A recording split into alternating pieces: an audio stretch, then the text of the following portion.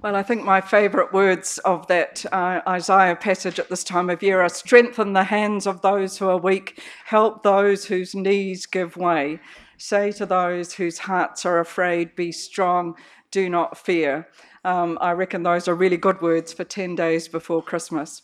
And I can first recall those words of Isaiah being spoken to me when I was in a group of uni students here at Canterbury by our chaplain at Bishop Julius, Margaret Wood.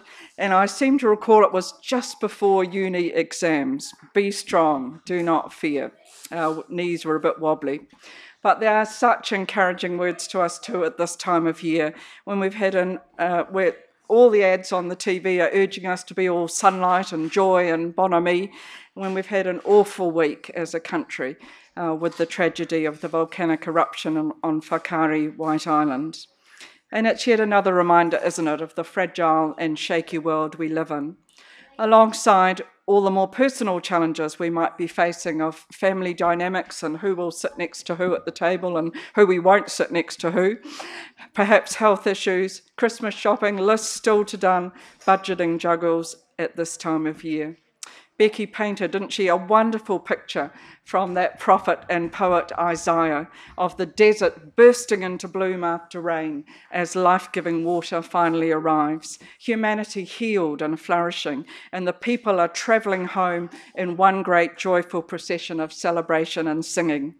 They'll travel in safety, we're told, with no ravenous beasts or lions to worry about.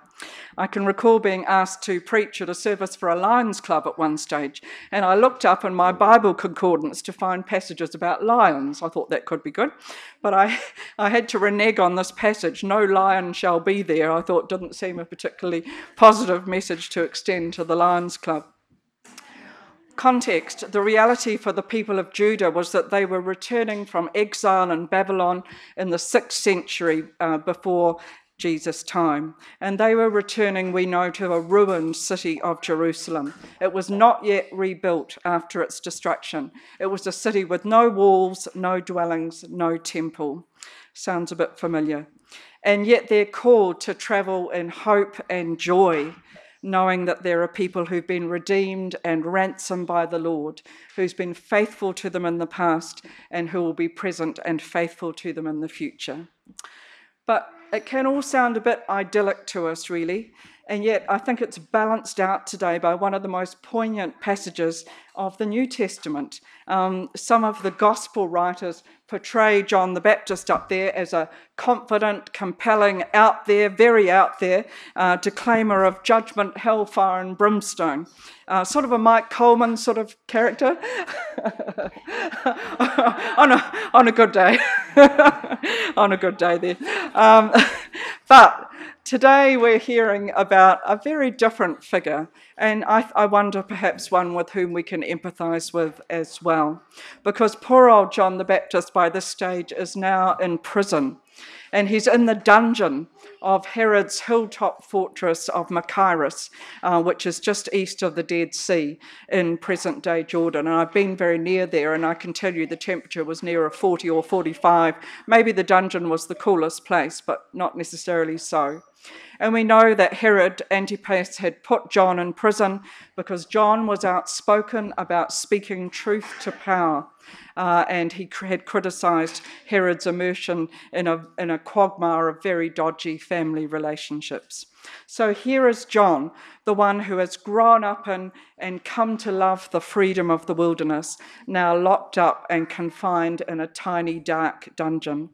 And I imagine the effect is like for some, as we've heard, those who've been locked up in detention centres who are just almost and often just about giving up on life itself.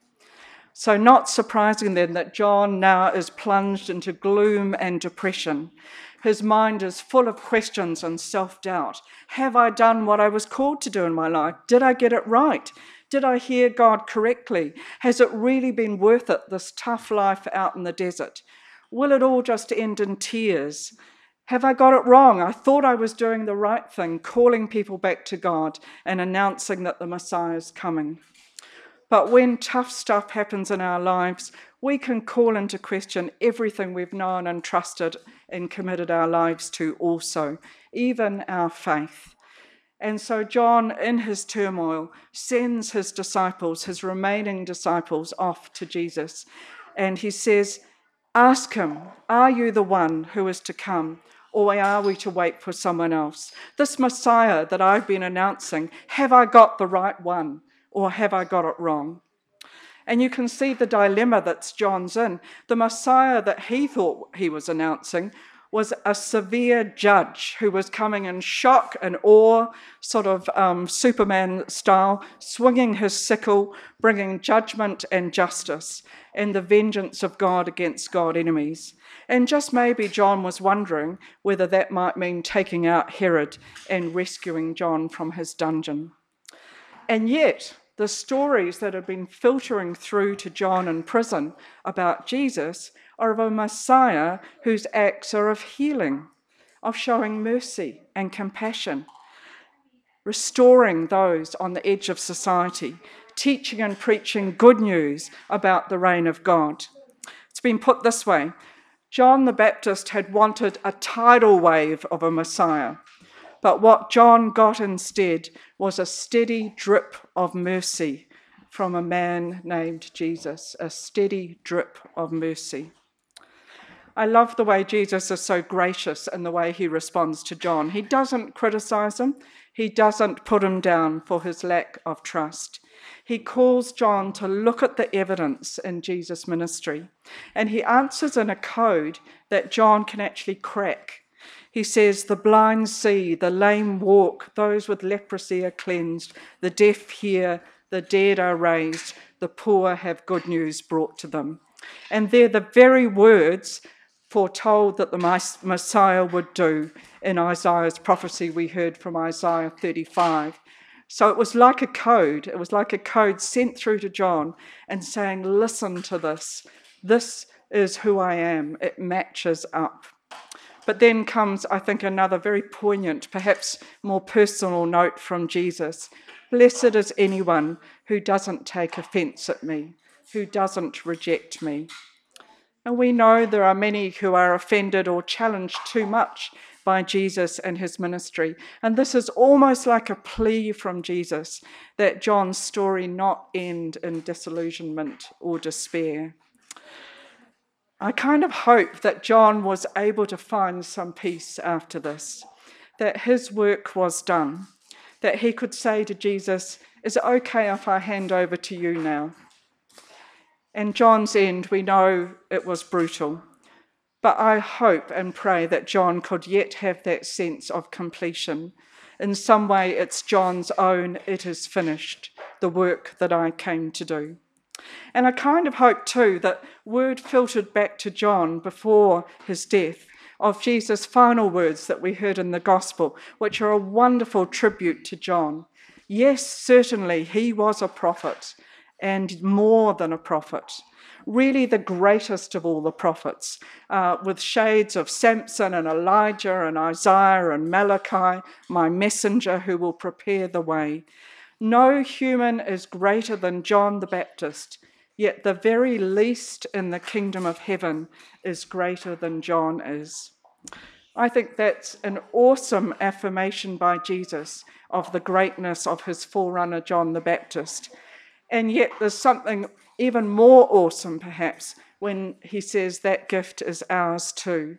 That even the least in the kingdom of heaven, our smallest children, us, we are greater even than John the Baptist. That is just extraordinary. And our gift at Christmas is to find our home in Christ with John in the kingdom of heaven. So I'm really glad that we hear this gospel about John the Baptist as part of our Advent journey up to Christmas. To me, today's gospel, I like to call John's Blue Christmas. And tonight at Antioch too, we're going to be thinking a little bit more about Blue Christmas, how it is when Christmas is an especially difficult time. And it's a chance to come together and find strength and hope together as God's people.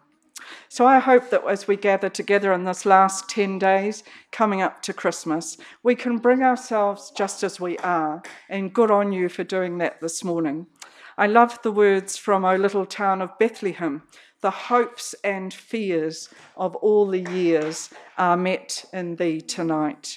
And so we come with our hopes and also our fears, our faith and also our doubts, our joys, and we've lit the candle of joy, but also we can come with our sorrows, our happiness at seeing people again at Christmas, our acute sense of loss at the gaps that there might be around our Christmas table.